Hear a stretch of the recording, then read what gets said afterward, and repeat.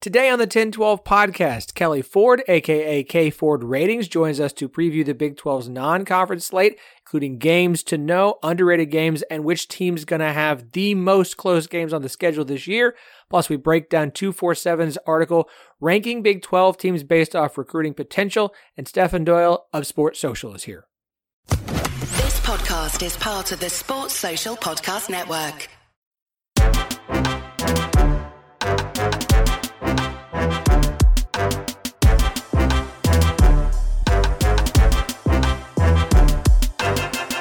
Welcome to the 10-12, the podcast that covers all 14 teams in the Big 12 Conference, plus Colorado, Arizona, Arizona State, and Utah.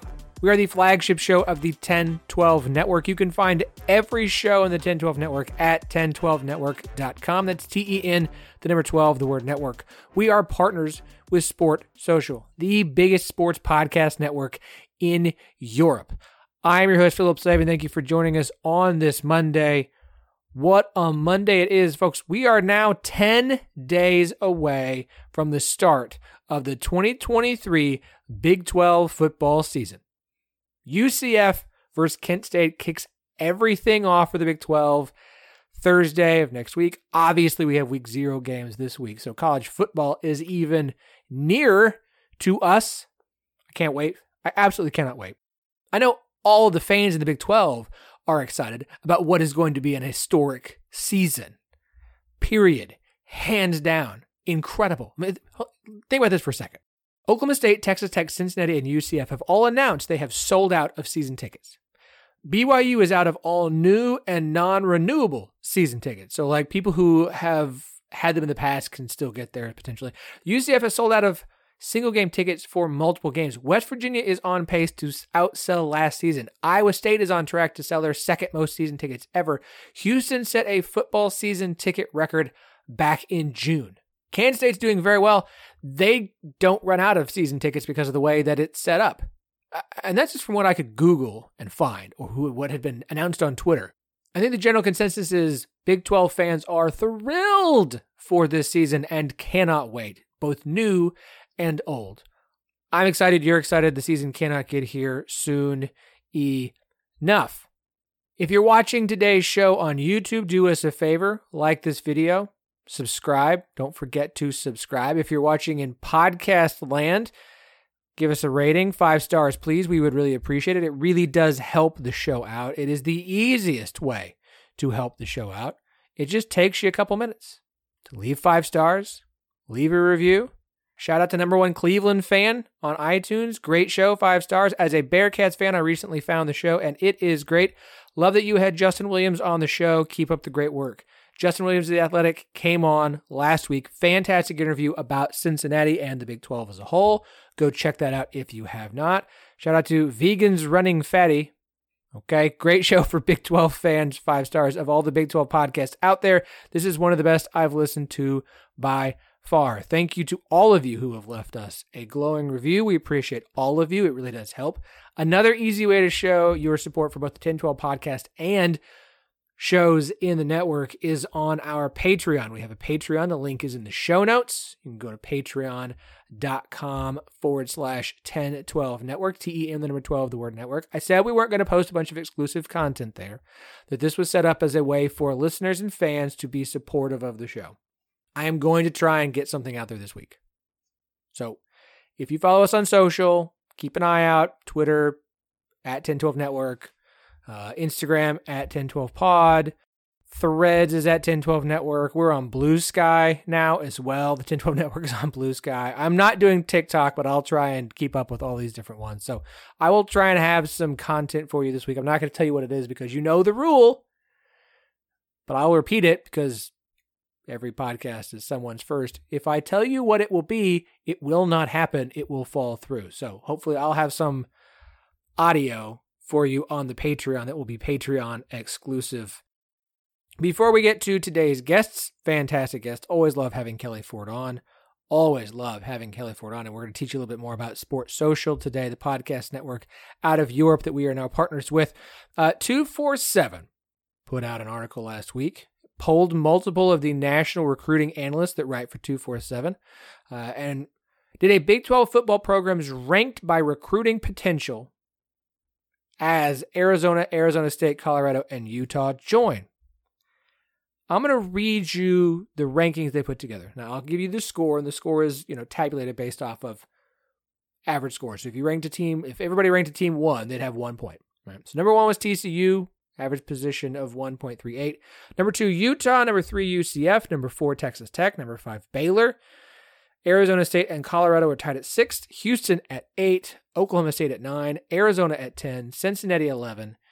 Kansas State at 12, BYU at 13, Iowa State at 14, then Kansas and West Virginia bringing up the rear. It's an interesting read. I reached out to a couple of the national writers who contributed to this. I didn't hear back from them. I'm going to have to pay for Twitter blue check mark so that I can DM people as opposed to having to hey, can you follow us so that we can message you? I don't want to do it, but I'm going to have to do it because I just have to, and I don't want to. We'll see. They had a lot of nice things to say about UCF.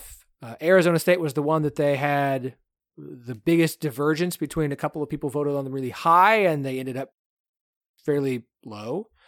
They noted that Arizona has some momentum. Here are my thoughts on this. TCU at number 1, I don't have a problem with that. If you ask me right now who I would put at number 1, it would be UCF. And here's why. The state of Texas is only going to be more difficult to recruit because there are more hands now going to be reaching into that pot just in this conference. Forget the fact that Oklahoma and Texas are going to the SEC. They already grab a bunch of the best players out of Texas. There are plenty of good players in Texas going to TCU, Texas Tech, Baylor. But now Colorado is going to have access to Texas in a way they didn't. And they have Deion Sanders. Arizona is going to have more access to Texas in a way they didn't because they're going to be playing in the Big 12. I think adding more teams to the pot who are going to recruit the state of Texas is only going to make it more difficult for TCU, Texas Tech, Baylor, and Houston, and Oklahoma State. So while I'm fine with TCU at 1, I would probably put UCF there because they are the only school in the conference in the state of Florida.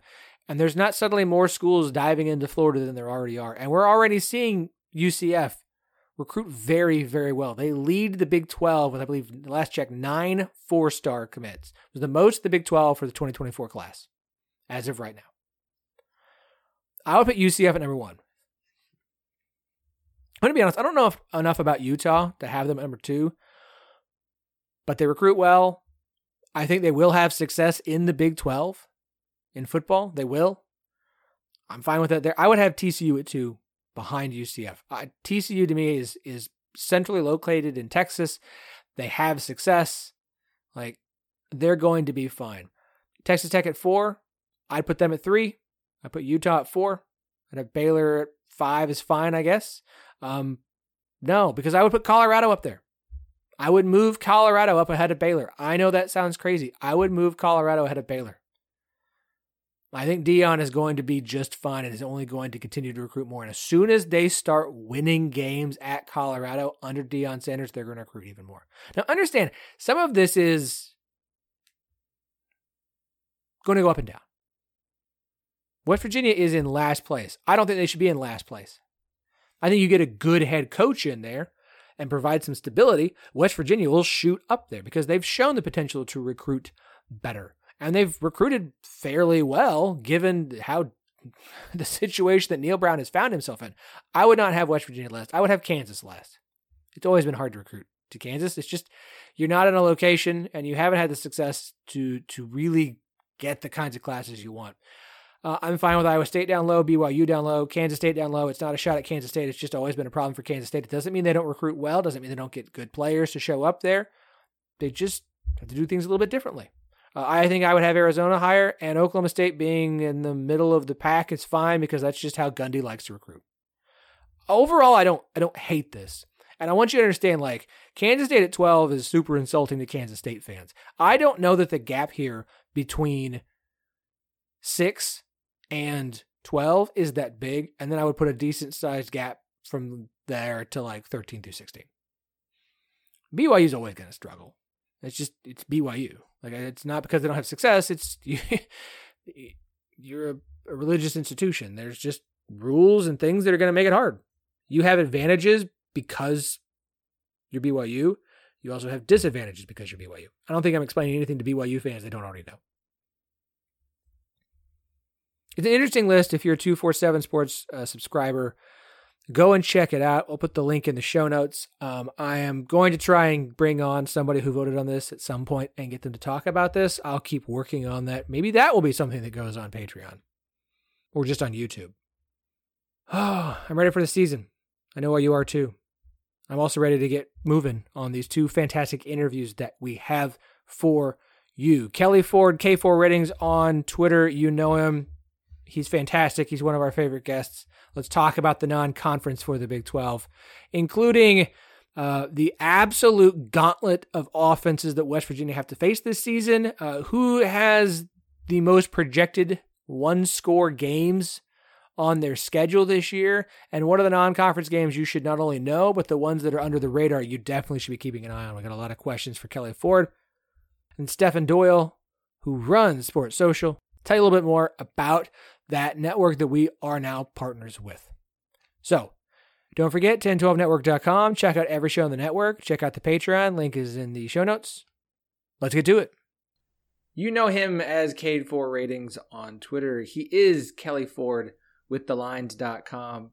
Kelley, welcome back, sir. Thanks, Philip. I appreciate it. It is always fun coming on the 1012 network. It's a special place in my heart, given what this podcast did for me and my own podcast adventure. So I always appreciate it. Always happy to get on with you. And it's even more exciting because we're just about a week away from week 0. So real college football games to discuss before too much longer, man.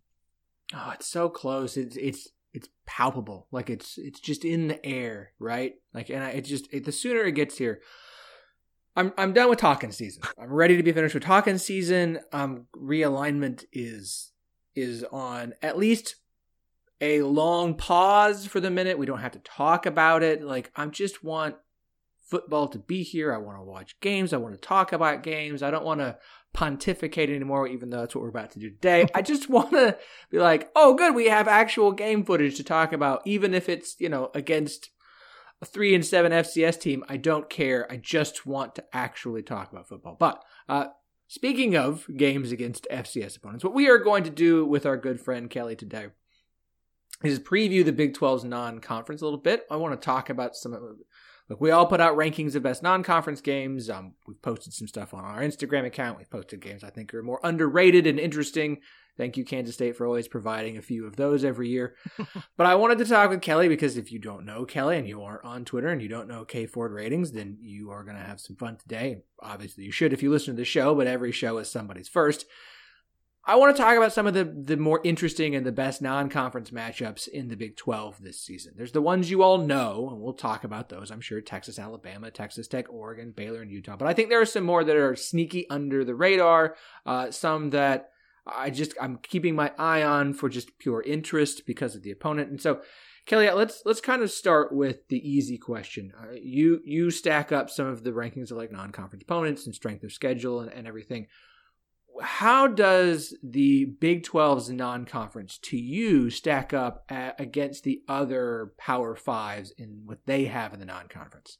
Yeah, for sure. So, Philip, as you mentioned, we do have some FCS games in there. Everybody has FCS games, including the SEC, which, of course, people talk about them only playing 8 conference games. I know. And how could they schedule cupcakes in November?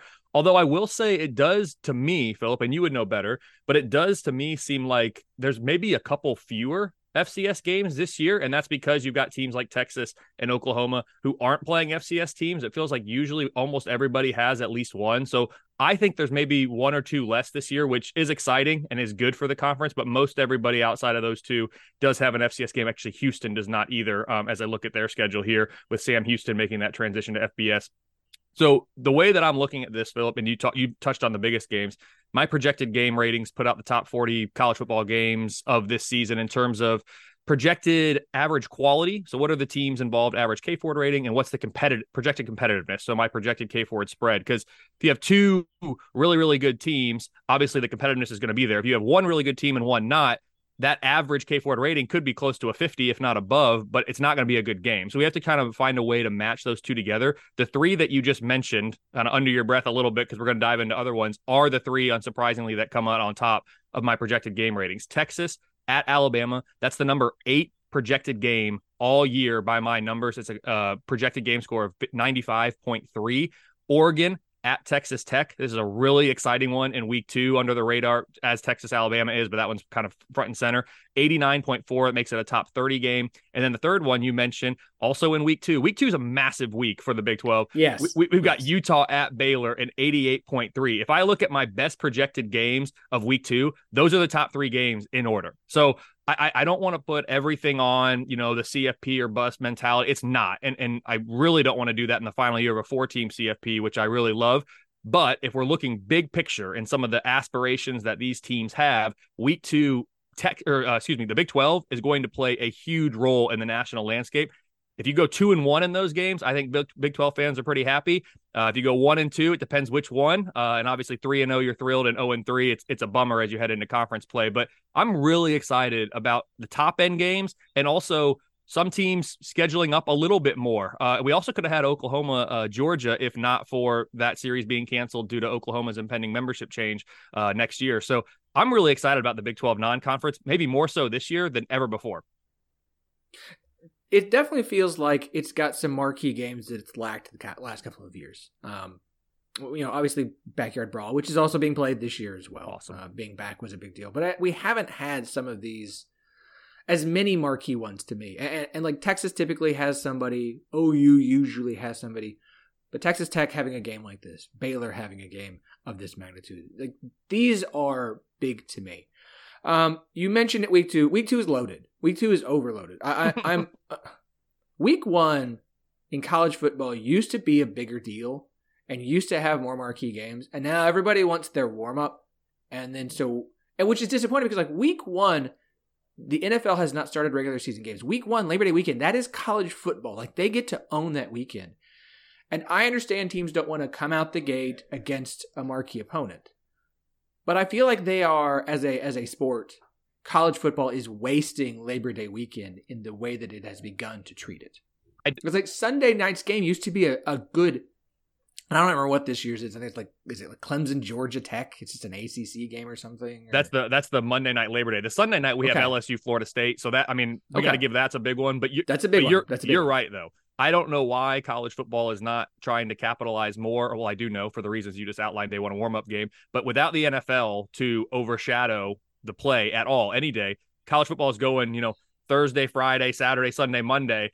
I would like to see more marquee games. Of course, we have LSU, Florida State. We talked about Florida, Utah, North Carolina, South Carolina. Those are kind of the top 3 games for me in week 1 by my numbers. If we're looking at Big 12 teams, though, Philip, there's a couple. I like West Virginia at Penn State. Like that's a game that I think we can get excited about. I know you're cringing. You're cringing as a West Virginia supporter on this podcast, but I do think I'm excited about the potential that West Virginia could show after an entire summer to prepare for this game. I've talked about this before, Philip, and I think it's a real point that needs to be considered. The longer you have to prepare for a game, the more it favors the underdog, in my opinion. West Virginia is going to be an underdog in that game. If I look at my preseason numbers right now, I got it at 20.5 points. 20.5 points is what I have West Virginia as a projected underdog on the road at Penn State. That's an 8% win probability for West Virginia. But I like West Virginia's chances a lot better in week 1 against Penn State than I would in week 3 or week 4 when they only have 1 week to prepare. I think the longer you have to prepare, the more it favors that underdog. So that's a game to me that comes into the top 10 of my week 1 game ratings. UTSA at Houston. There's another one which I'm excited about, and again from a Big 12 perspective, much more competitive game for projected competitive for the Big 12 team. Houston, I right now have favored by about 2 points, so I think that's going to be a very, very close game. And then the other one that sneaks onto this list, because as you mentioned, the week 1 slate is relatively weak, especially when you compare it to week 2. I've got Texas Tech at Wyoming showing up at number 14 here. Texas Tech about a 13.5 point favorite, but you got to go to Laramie. I mean, that's tough. We talked about the advantage that an underdog might have the longer you have to prepare. You're on the road for Texas Tech here. And hopefully they're not doing a look ahead. We talked about that game against Oregon at home in week 2. Hopefully they're not overlooking the Cowboys there in Wyoming. But I don't think they will be. I think they'll be focused. I think they'll be ready. But that's another game that I think from a Big 12 standpoint has some intrigue in week 1 for me. Those are the 3 that top my top 20 in week 1. Yeah, look, Texas Tech has a tendency to kind of start slow in week 1. That should make that an interesting game. It's a very weird game to go all the way to Wyoming to open the season. West Virginia, Pitt, as you mentioned. Pitt is currently a 20.5-point favorite from what I can tell from the Vegas lines at this point. Penn State. I'm sorry, Yeah. Penn State is a 20.5-point favorite. Yeah, that's what. Thank you. There are interesting games. UTSA at Houston. UTSA is going to be the ranked team on the road at Houston, or at least the higher ranked, from our opinion, of Houston. And that was a close game last year. Like, that one is this is my conversation of like interesting games. Colorado TCU is an interesting game. I don't know, again, like Penn State, West Virginia, how good of a game it will be from watchability, but it's an interesting game. And so week one's got a lot of interesting games. Week twos were all the just like, no, this should be good. Like, this should be a good week. But like, and that's my thing of like, I need week one to have a few more, like, I need a Texas Tech Oregon in week one. Yeah. I need a little bit, I need the Big 12. And I understand it's up to the teams who, the coaches can have an influence on scheduling, whether they say they do or not. Like, to kind of be like, look, can we do a little more week one? Like, I understand. Thank you, West Virginia Pitt, or West Virginia Penn State, although I would suggest West Virginia maybe stop scheduling 2 Power 5s in the non-con. We'll say the same thing to Colorado moving forward. So week one is at least interesting. Week two, I think we've highlighted the 3 marquee ones, but that doesn't include all the games in week two. We're going to have the Cy-Hawk Trophy, also known as El Assico, which I think is very appropriate for what we should expect from Iowa State and Iowa on the football field this year. Cincinnati Pitt, it's two Big 12 teams will be facing Pitt this year. That one is interesting and intriguing. UCF at Boise State is again, very underrated game. Oklahoma State at Arizona State, like, I don't even think that's Oklahoma State's most difficult non-conference game this season, but you get an Arizona State team who's going to be in the Big 12 next year, like, that's going to be a talking point through that game, so it's one to keep an eye on. You get Illinois at Kansas on Friday. Like, I'm glad that game is on Friday, because I want the opportunity to watch Illinois' defense face off against Kansas's offense, because if that game was on Saturday, it would get completely lost in the shuffle, and it shouldn't. That is to me one of the most underrated non-conference games in the Big 12 this year. Absolutely. Every single game you just mentioned, Philip, is showing up in my top 20 graphic for week 2 games. And there's a couple even that you haven't touched on, because that's how deep the slate is here. So to recap those that you talked about, I have Iowa and Iowa State El Assico. That's amazing. Projecting number 7 game. That's, notwithstanding some of the things going on at Iowa State that are still being resolved. UCF at Boise State. That's the number 8 game for me. Cincinnati at Pitt's number 11. Illinois at Kansas, number 12. SMU at Oklahoma. That's one that wasn't mentioned yet. I have that number 13. Oklahoma State, Arizona State, 14. Troy at Kansas State is another one that hasn't been mentioned, which, if we think back to last year and what Tulane was able to, Kansas State had a phenomenal year. I mean, Big 12 champs. If you would have told me that a year ago, Kansas State's going to go win the Big 12, I would have said, I can see it. I actually think we might have talked about it on this show about a year ago, Phil. I can say I could see it, but I'd be surprised. Well, I'll be dang, they did it. It was awesome. But don't forget, Tulane went up there and got them. Now, Tulane ended up being a really good team. Troy could be a really good team this year. So Kansas State, I think they've learned their lesson, if you will, with regard to a group of 5 team coming into their house early in the year. I'm not expecting Kansas State to lose that game. Right now, my numbers make the Wildcats a 15-point favorite, which is probably similar to what I had with Tulane. Maybe it was a little bit closer last year. But I still think Kansas State's going to take care of business, but it shows up in my top 15 there. And that, I mean, I've named almost every team in the Big 12 that has a top 15 projected game in week 2. It's an absolutely phenomenal slate for the conference. And yes, to reiterate your point, if we could have slid 1 or 2 of those into week 1, just to even it out a little bit. But hey, man, this is why we have the 5 TV set up. Anytime you're in Indianapolis, you are welcome to get on up here. We'll throw on a Big 12 watch party for sure. But yeah, it's going to be fun. And I'm going to need those TVs in week 2, as you've alluded to. Yeah, the only games I think we haven't mentioned are games against FCS opponents or Houston at Rice, which, okay. No, like week 2 is loaded. And so before we move to week 3, and then I think there's one more in week 4, like outside of Alabama, Texas, obviously, Texas Tech, Oregon, and Utah and Baylor. Those are the 3 biggest ones, I think. We've talked about this. Where do you view the other biggest opportunities for the Big 12 this year in non-conference? Again, we don't want to have to sit here and harp on the playoff. I don't want to have to talk about it. We're in August. I don't need to deal with that stuff until November. But this is going to be a great season for the Big 12. 14 teams. It's the last year for OU and Texas. The 4 newcomers coming in. Old rivalries renewed. New rivalries going to start building. Like, there's so much to be excited about. that we haven't even spent that much time on, like, where are the opportunities for the Big 12 in your mind to really plant a flag down this year? And I want to leave Texas and Oklahoma out of this completely. Really look at the conference and say, these are opportunities for the conference to continue to build off what I think it started building the last 2 years when you had Baylor and Oklahoma State in the championship game, TCU and Kansas State in the Big 12 championship game, TCU in the playoff. Like, the conference has got to start rebuilding, building a new reputation for itself. Where can it do that this year in the non-conference? Yeah, we've talked about so many of the big games and even some of the kind of games maybe a half step below the absolute marquees in week 2, like we talked about. Taking Texas and Oklahoma out, Philip, where I'll go is I'll look at my projected Big 12 standings for this year. And we know the conference is going to look very different in 2024 as college football entire landscape will. But for this year, what we're looking at, I've got TCU and Kansas State kind of as those next 2 best teams, with Kansas State with a little bit easier of a schedule overall. So they're have a slightly better chance to make the conference championship game than TCU. So those 2 teams, Texas Tech, Baylor, UCF, are all the ones kind of coming in there. So if I go to those schedules in particular, Kansas State, we talked about that tricky Troy game at home in week 2. They go on the road to Missouri in week 3. And say what you want, I think Missouri is going to be an improved team this year. I think that defense is legit. It's going to be hard to go on the road. I'm currently making Kansas State, a slight favorite in that game, but that could be a tricky one for them. TCU, you mentioned it. It's a game that didn't show up on my projected best games. That has more to do with the opponent than TCU. But Colorado, week 1, you've been seeing the previews for a long time on Fox already. They're pumping up this game, Coach Prime, Colorado, all this. It's exciting for the Big 12 moving forward. I have serious concerns about Colorado and what they're going to be able to do in year 1 under Deion with the amount of turnover they had. USC proved me wrong last year. You can piece together an entire roster through the transfer portal and have a good season. Colorado is taking that and turning it up times 10, trying to figure out what they're going to look like, has been challenging. But that's a game because of the national stage that it's on, because it's week 1 and in a week 1 that maybe is relatively weak compared to the weeks that follow. It's going to be in the limelight of the nation. And so TCU, coming off a national championship game appearance last year, they're going to want to make a statement in that game. I currently like the Horned Frogs by about 22.5. So again, by winning that game, they're not going to get a ton of credit in my most deserving rankings, if you will, but they're going to get a lot of credit in the eyes of the college football public, I think, because the expectation for Colorado nationally, I think it's cooled a little bit since the spring, but I think it's still higher than what the numbers would suggest it should be. So I think, to me, that's an important game. Texas Tech, we've talked about theirs. They go to Wyoming week 1. That's tricky. Oregon's the big one for them in week 2.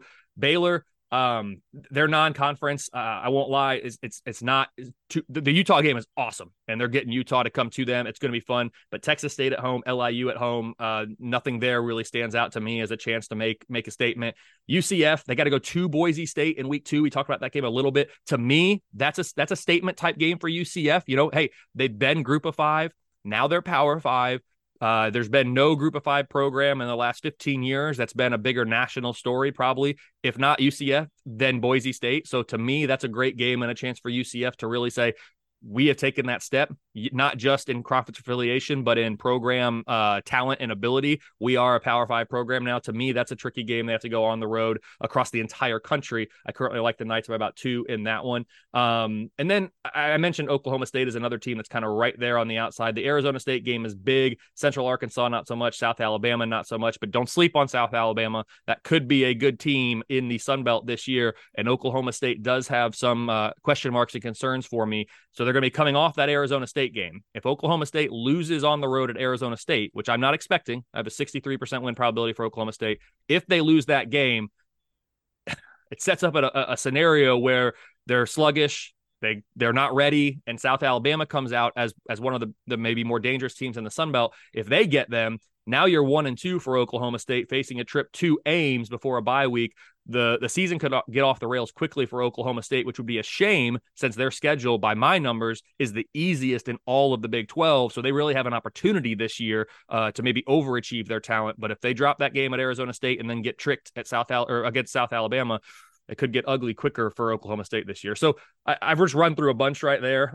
We can dive more into them. But to me, those are some of the ones outside of the obvious where Big 12 teams have a chance. And if the Big 12 wins 75 or 80% of those games, the national perception of the Big 12 this year is going to be really, really good. If they lose 75 or 80% of those games, people could be questioning how good is the Big 12 champion this year because of these results in the non-conference and the hit that they took early on. Yeah, I mean, you mentioned South Alabama, Oklahoma State, and I keep making this point of I think that is actually Oklahoma State's most challenging non-conference game, and I don't mean that as big of a slight to Arizona State as it comes across. It's more a compliment to I really like Kane Womack. I really like what they did in year one at South Alabama. Like I that's a team I think if I am going to put money down on who wins the Sun Belt this year, I'm putting it on South Alabama because Troy losing their defensive coordinator and some of the things that they lost there. Coastal Carolina just lost Jamie Chadwell, like some of the other things going on Sun Belt. I think South Alabama should be the favorite. I think that's going to be a good team. It's a good defensive team. Like, do I think Oklahoma State will lose at home to South Alabama? No, but 2016 Central Michigan happened, so things happen. And so, like, I think that's a sneaky good game. I think that the UCF Boise State is a sneaky good game that really should be getting more attention than it does. Your point on that is true. Like, it's Boise State. It was the sets everything up G5 program. BCS Buster. The darling. Yep. Yeah. And then, like, we've had Cincinnati make the playoff. They've had their big rise. We've seen Houston have big seasons. We've Tulane last year. UCF, to me, has been the biggest kind of since then, outside of not making the playoff. Just we've seen multiple head coaches have high levels of success at UCF. So, like, I think UCF at Boise State is a fantastic game. Week 3 also gives us two we haven't talked about yet that I want to talk about. One of them is we get the backyard brawl again. Last year we got it as the season opener, like one of the first big game of the season. I would love backyard brawl to just become a Friday night, a Thursday night of Labor Day weekend annual tradition. Give me that game every year. I think we would all enjoy that game. This year we get it week 3. West Virginia coming off an FCS game. Pitt coming off a home game against Cincinnati. So very different situation. And West Virginia really in a, like, no one expects them to beat Penn State. Then they get to go home for an FCS. And then they're going to host Pitt, their true rival, in the backyard brawl. Like, that is as far as the narratives and conversations we're having within the Big 12 this year, that's a massive game for Neil Brown. Because the way the schedule sets up for West Virginia this year, then they open conference play with TCU and Texas Tech. Like, that is, to me, an absolute must-win for Neil Brown in West Virginia. Yeah, there's no doubt about it. And I want to go back to your point about let's play this game on Thursday or Friday, Labor Day weekend. Nothing would make me happier. And as a college football fan, what we've seen, everything happening recently, I know we'll never get it because it would just be too good to be true. But I'm with you, Philip. That would be phenomenal. The West Virginia's schedule is no joke. It's the second most difficult schedule in the entire conference by my numbers. Philip, I'll say this slowly and say it twice because I struggle with how to phrase it. West Virginia, if you look at their opposing offenses that they are facing this year, if you aggregate all their offenses that West Virginia is facing, it is the most difficult collection of opposing FBS offenses that any team faces in the entire country.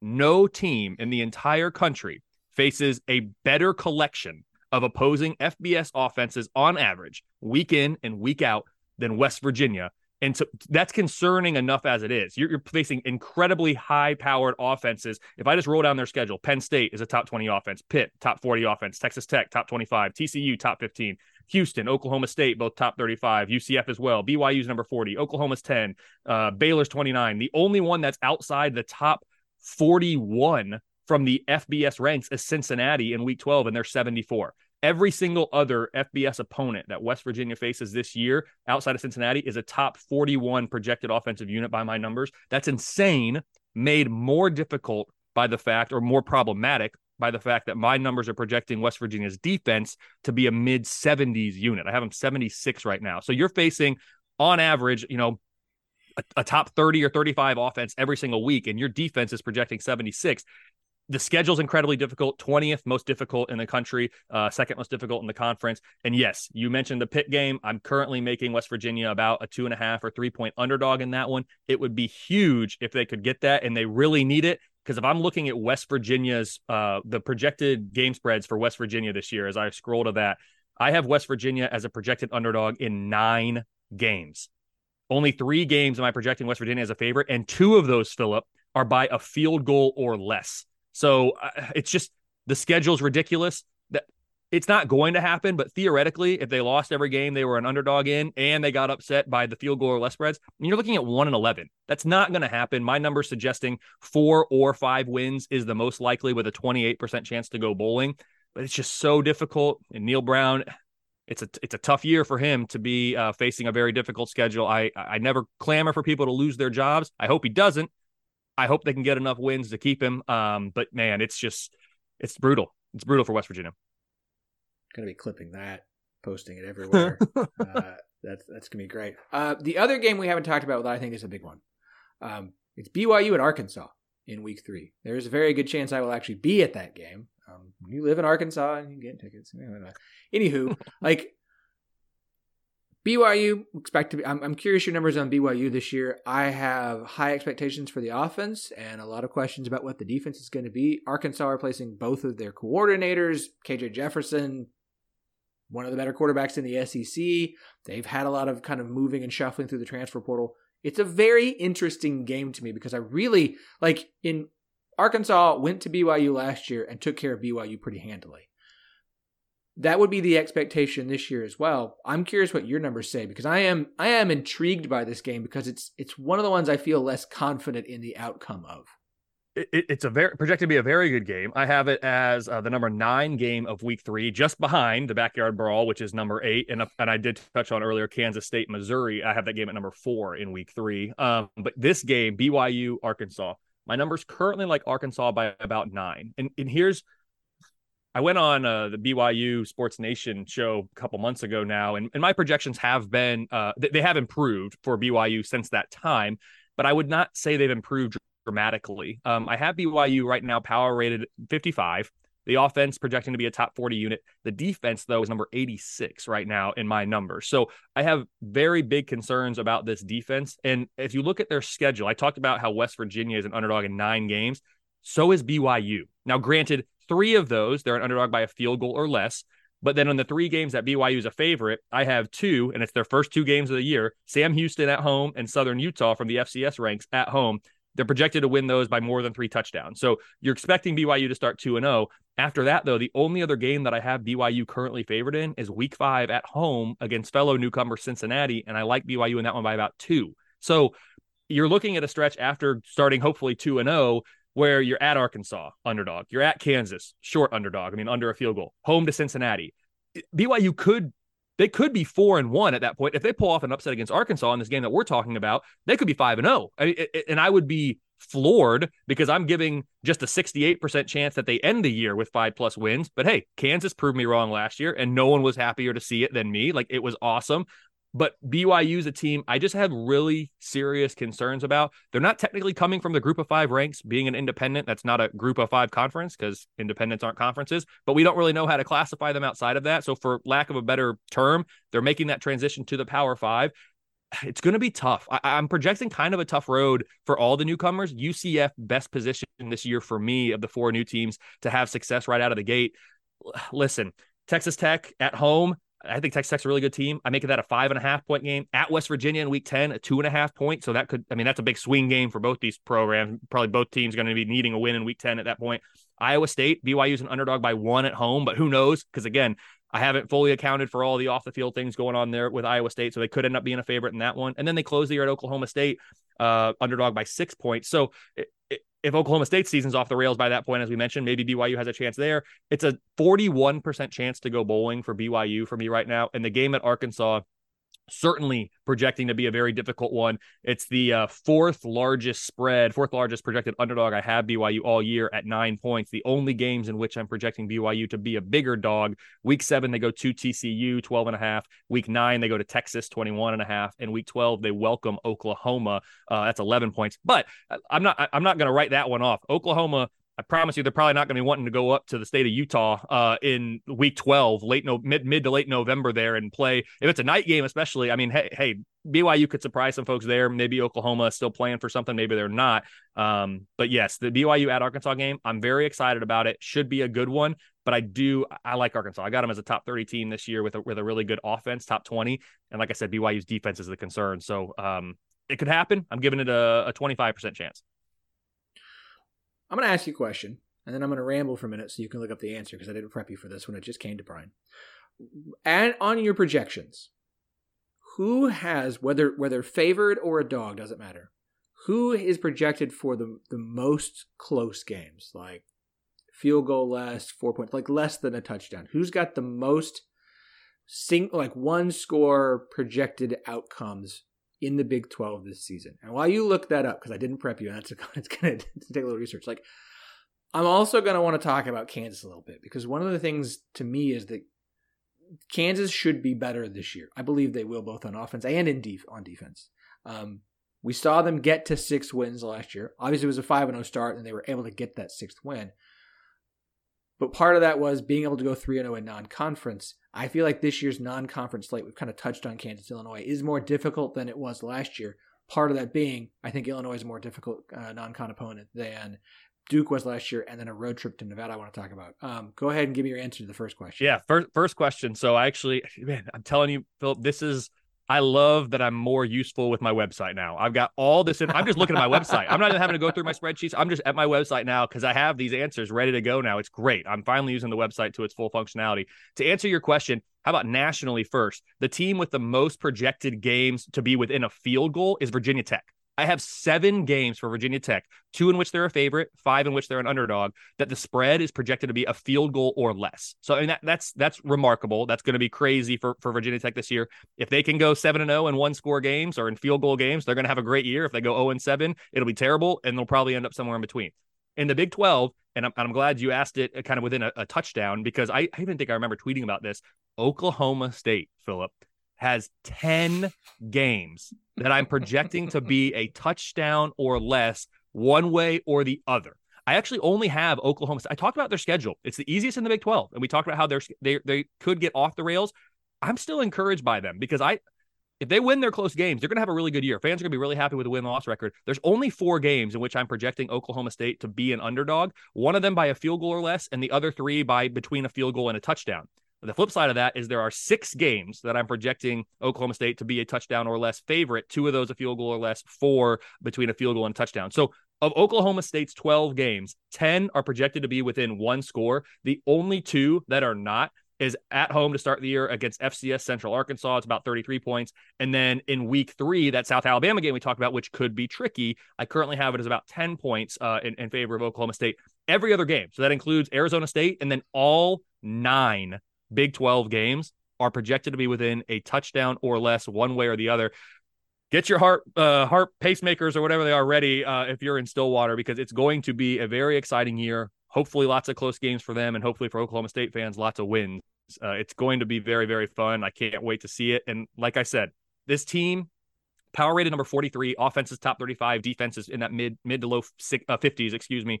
It's the easiest schedule in the Big 12 and amongst the easiest in all the Power 5. I mean, it's the 65th most difficult, meaning it's the 5th easiest Power 5 schedule of anybody this year. So Oklahoma State, to answer your question, is the team that has the most in the Big 12 projected close games.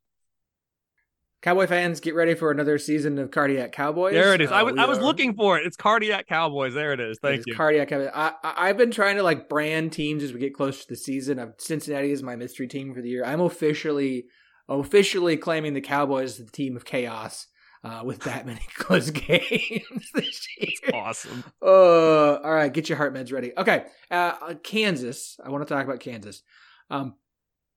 Like I said, I it wouldn't shock me if Kansas was a better team this year than last year and won 5 games because of how last season kind of went. And I think this season's schedule is more difficult. We've talked about, schedule difficulty earlier this year, specifically in the non-conference. I feel like this non-conference slate with Missouri State, first-year head coach, Illinois, and at Nevada is a more difficult 3-game stretch than they had last year in non-conference. Am I right in your feeling there? Remind me who their 3 were last year, Philip. I can't remember off the top of my head who they had. The 3 last year, obviously there was the game against Duke. Mm-hmm. Now I have to do a little Googling. Okay. Well, while you're looking at that, I'll talk about these 3. Missouri State, and new this year, I don't just use kind of placeholder FCS ratings or some imaginative thing. I have very rough estimates for FCS power ratings. It's not nearly as robust as my FBS model, but I feel better about projecting FCS teams this year into FBS schedules. I like Kansas by about 30.5 points. It's a 98% win probability against Missouri State. I expect Kansas to take care of business in that game. Will they win by 30.5? Probably not. But I think Kansas' offense is legit this year. I think they're going to score enough points to win that game. Week 2 against Illinois, like you said, Illinois, they're a good team. I'm currently making Kansas about a 1.5 point underdog in that game. The fact that it is at home gives them a little bit of a bump, but I think Illinois is a good team. If Kansas can find a way to win that one, their chances of reaching a bowl, I think, would be greatly improved in my numbers. And then week 3 at Nevada, I'm really not that high on Nevada. I've got Nevada. I like Kansas by about 13.5. Nevada, I've got them power rated number 118. The offense is number 122, which is good because I'll get to Kansas's defense in a second. And then that defense that Nevada has, I'm power rating number 99. So I expect Kansas to be able to score points there. Illinois got a top 10 defense, by the way. I didn't mention that. So they're going to be really tough to score on. But to me, there's 2. It should be 2 wins, and it could be 3. You're more likely, by my numbers, to go 3-0 than 1-2. I would say at this point, but 2-1 is by far and away the most likely for me out of the first 3 there. I take it back. Last year was Tennessee Tech at Houston and Duke at home. So I think at Houston, Illinois, I think is better this year than Duke was last year, but I would take a road game at Houston as a far better opponent than a road game at Nevada. Yep, so. I think that's fair. And then if we look at Kansas' schedule the rest of the way, because we talked about last year, they surprised me. Preseason, I had a 1% chance Kansas would go bowling, and sure enough, they went bowling. This year, Kansas fans they're already mad at me, Philip. I know, I've heard about it. I have a 41% chance for them to go bowling this year. So again, let's look at year over year progression because power ratings are slow to adapt.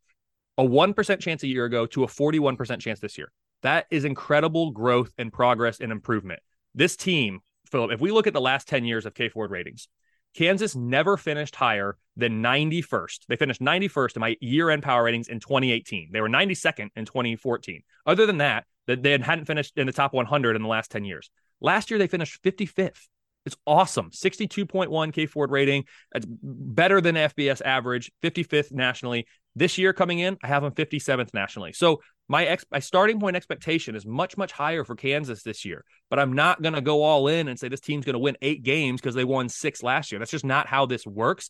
They won 6 last year. It was 3.3 more than I expected in the preseason. That plus 3.3 differential means Kansas finished 8th overall, and my biggest overachievers from last year, TCU, another Big 12 team, finished number 1, of course, going 12-0, winning nearly 6 more games than I expected. So Kansas was a top 10 overachiever last year. The offense is going to be really good. I've got them top 30. I have concerns about the defense. It's a sub 100 defense for me right now. They could surprise me, but I think this is the worst defense in the Big 12 by my numbers. Kansas fans aren't going to like that. I understand it. It is what it is. The numbers are the numbers. Prove me wrong again. You did it last year. Prove me wrong again. It's a manageable schedule. I have it as the 10th most difficult in the Big 12, so it's manageable. They don't play too difficult of opposing offenses, relative to Power 5 standards, which is good since his defense I have those concerns about. But as I'm looking at Kansas, I make them as favorites in only 3 games. This is a theme. BYU, Kansas, West Virginia, Cincinnati, underdogs in 9 games this year. Many of them are close. I've got Kansas as, 7 games that it's a touchdown or less. So only 2 games that they're multi-score underdog. But after the first 4 weeks, I don't make Kansas a favorite again the rest of the way. Favored in week 1, Missouri State, underdog slight in week 2 against Illinois, favored week 3 at Nevada, favored week 4 at home to BYU, and then underdogs the rest of the way. 41% chance. They did it last year with 1%. I won't be surprised at all if Kansas gets to 6 this year. I like what's going on there. The numbers are slow to react, and the numbers are the numbers. Prove me wrong again is what I would say to Kansas fans. Yeah, improvement on the field may not equal improvement in the record this year for Kansas, but improvement, period, is a solid thing. Like if Kansas can avoid losing as many double-digit games, that's a sign of progress. That's a good thing. And I would expect Jalen Daniels back for another season next year, so there's plenty to be excited about for Kansas. In a 16-team Big 12. I can't stop laughing at it. I got to the intro for the show, and it's always plus Colorado, Arizona State, and Utah. I have yet to stop laughing when I say it because it's just the most ludicrous thing. It's wild. Absolutely imaginable that the Big 12 is going to have 16 teams with those 4. It's wild. It's wild. Kelley, you are awesome as always. I always appreciate your time on the show. This will, of course, not be the last time. Heck, this is not going to be the last time this season that we have you on here. We always get you on for a Picks Pod every year, so we will schedule that sometime soon. Do me a favor, Kelley. I know you are all over the place now. You do so much covering college football. Where can people find all of it? Yeah, I appreciate it, Philip. This is always fun. Like I said, the 1012 Network podcast, special place in my heart. I love to see how this podcast, this network has grown, both in terms of viewership, listenership, but also conference size, as you just mentioned. Nothing but growth for the Big 12 and the 1012 Network. I appreciate it as always. You can find me on Twitter or X, I guess it's called now, at KFord Ratings.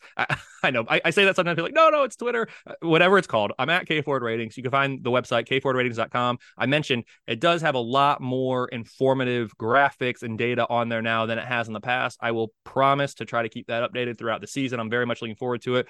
You can find me over at thelines.com doing the Lines College Football Show with Brett Gibbons as well. And then can't announce it yet, but another podcast forthcoming hopefully in the next week or so. So like Philip said, you can find me in a lot of different places. I appreciate any interaction or follows that you can give. I do like to interact with people. However, with that being said, I do appreciate when we're interacting in a civil manner. Most of these listeners, I'm sure, are falling in that camp. I don't block anybody, but I'm quick to mute sometimes. I did a whole refresh, Philip. No one is muted right now. No account and all of Twitter is muted. We will see once the season starts how long that lasts. But just appreciate any constructive comments, feedback, conversation, always down. And I appreciate it, Philip. This is so much fun. I mean, at this point, I think, again, every podcast is someone's first. I think listeners of the show are fully aware of you and appreciate how much you are willing to talk and have a conversation and share your numbers. And once they understand the difference between power rankings and power ratings, which are not the same thing, everybody, I think they kind of at least can agree to disagree in some cases with you. So everybody make sure that you are checking out all of Kelley's work. He does an incredible job covering college football. We love having him here on the show. I don't keep track of guest appearances, but I'm pretty sure by the end of this year, you might be up there among our top group. We got to come up with something like SNL does when you have the 10-time guest or whatever it is. Because I think you're hitting that point. Nothing would make me happier than to be at the top of those rankings, Philip. Most guests on the 1012 Network. That would be quite the honor for me. I appreciate it as always, and I'm very much looking forward. A year ago, I said I'm very much looking forward to this final year of the current Big 12 composition. I guess I can say it a year later. I'm very much looking forward to this final year of the current Big 12 composition. Hey, I know Texas and Oklahoma are on their way out. It still makes me sad. I still think they belong in the Big 12. Big 12 is going to be just fine, bringing in a ton of new teams.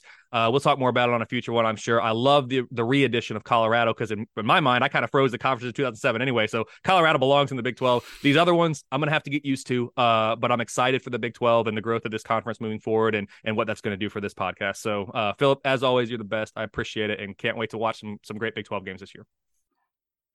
If you've been paying attention to us on social media, especially last week, and you've been listening to the show for a little while, you've heard us mention that we are now partners with Sports Social, the biggest sports podcast network in Europe.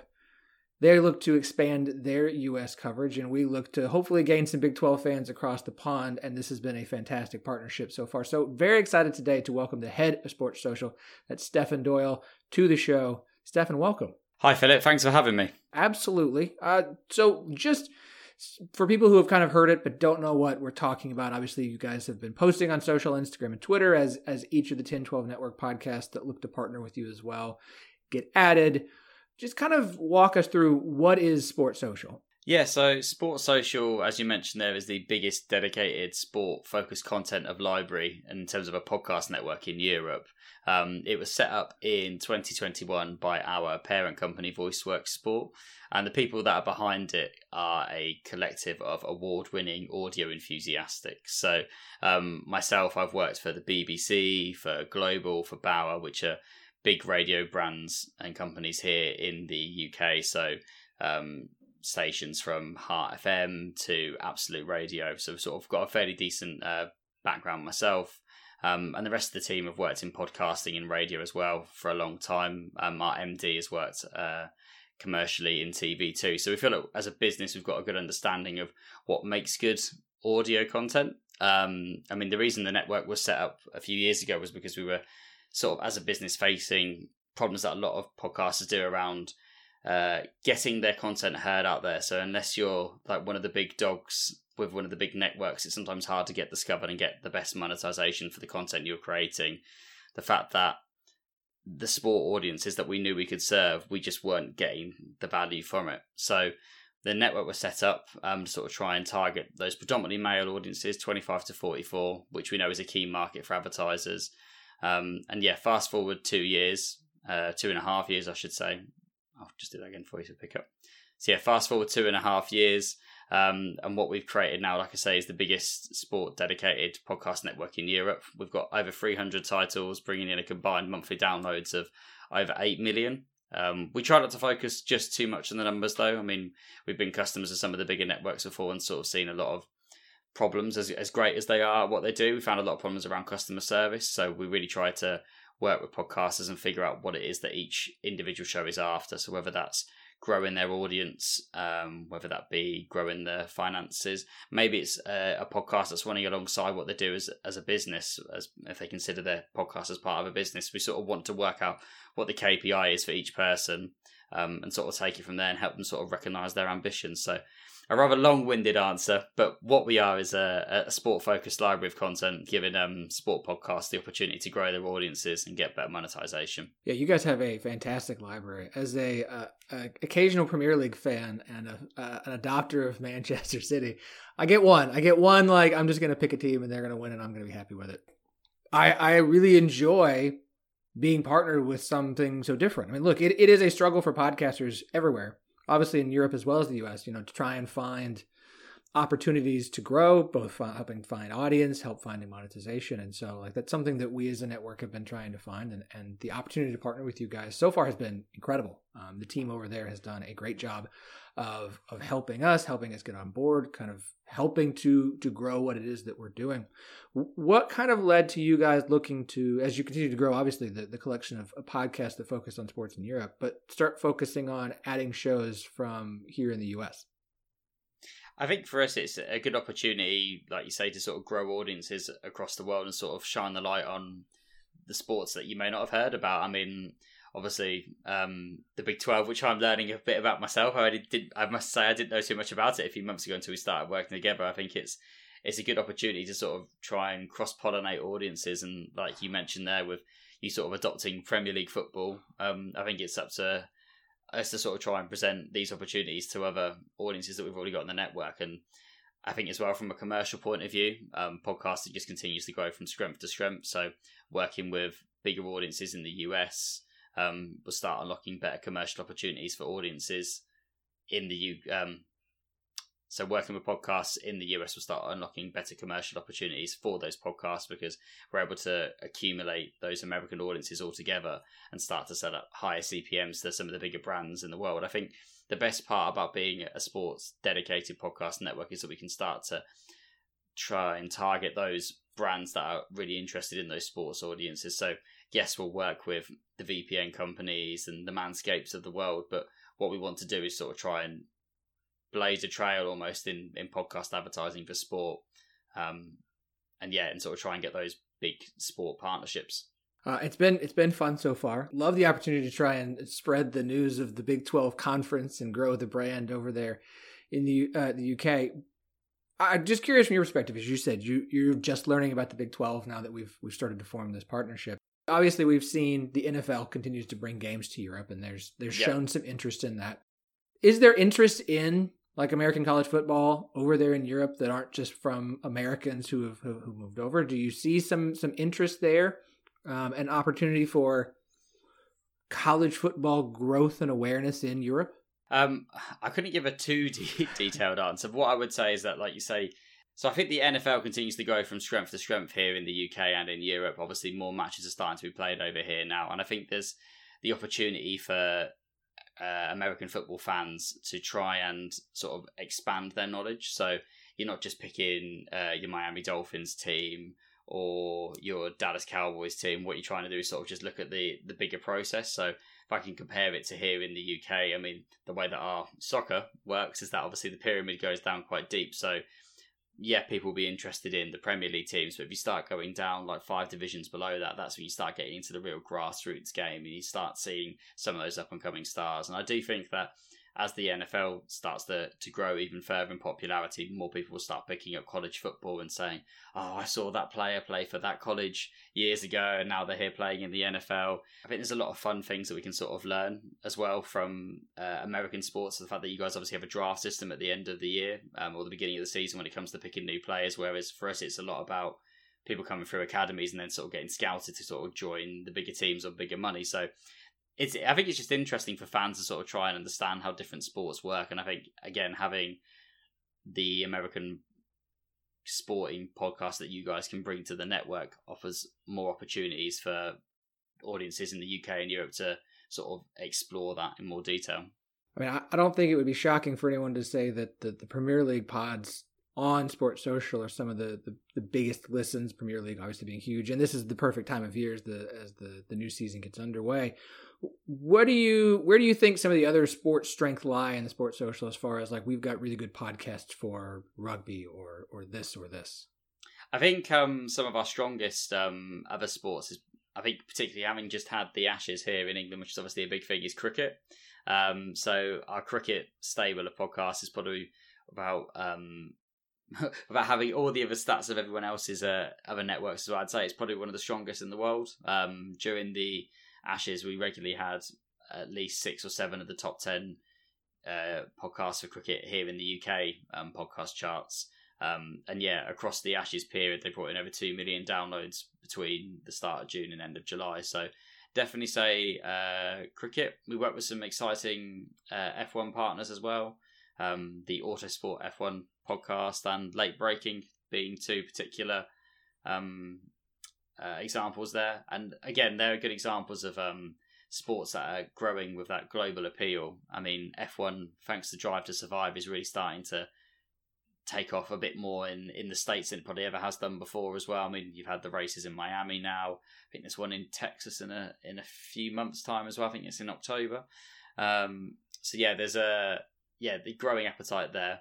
But yeah, to bring it back, I think there should be something for everyone on the Sports Social Podcast Network. So whether you're a fan of American football, soccer, cricket, I mean, we even work with some basketball podcasts as well. Basketball Coach Unplugged. Shout out to Steve Collins. We worked with him for about 6 months now. And they're great podcasts as well for people looking to get into sort of the coaching side of the game. So whether that be coaching their school teams or like grassroots teams, I think there's a lot that we can learn from the stuff that he does as well. And he's a really interesting content creator. So yeah, I said, depending on what sport you're interested in, I do feel like there's a lot of stuff there for people to reach out and listen to. You've got a great collection of shows. I would say for anybody who's interested in things outside of the Big 12, especially sports over in Europe, you guys have cricket, as you mentioned, baseball, basketball, soccer, football, sorry, golf, hockey, rugby, snooker. Like, you guys have a massive collection of sports for those who might be interested in something like this. I've already seen a couple of people who listen to this show in particular mention they're kind of excited because they have a Premier League team, and so now they're going to go check out the shows for their squad. So I love this partnership. I'm looking forward to all the different ways we're going to find to grow both the 10-12 network and to help grow interest in American college football over there. Where should people go check it out? How do people find out all the shows you've got? So if people want to explore the podcast that we have on the Sports Social Podcast Network, just search sport-social.co.uk and that'll bring you to our homepage, and you'll be able to find a collection of podcasts there for all sports. And later this year, we'll be launching our own app as well, where people will be able to listen to all of the shows on the network. So stay tuned for more information on that. Very excited for the app. Already had the live show tease that's going to be available on that. Going to have to test that out. Very excited about it. So, Stefan, man, I really appreciate you taking the time today and chatting with us and introducing Sports Social to all of the listeners. I really appreciate this opportunity that we have to partner, and I look forward to all the growth for both sides, man. Yeah, thanks, Philip. It's going to be some exciting times ahead, I'm sure.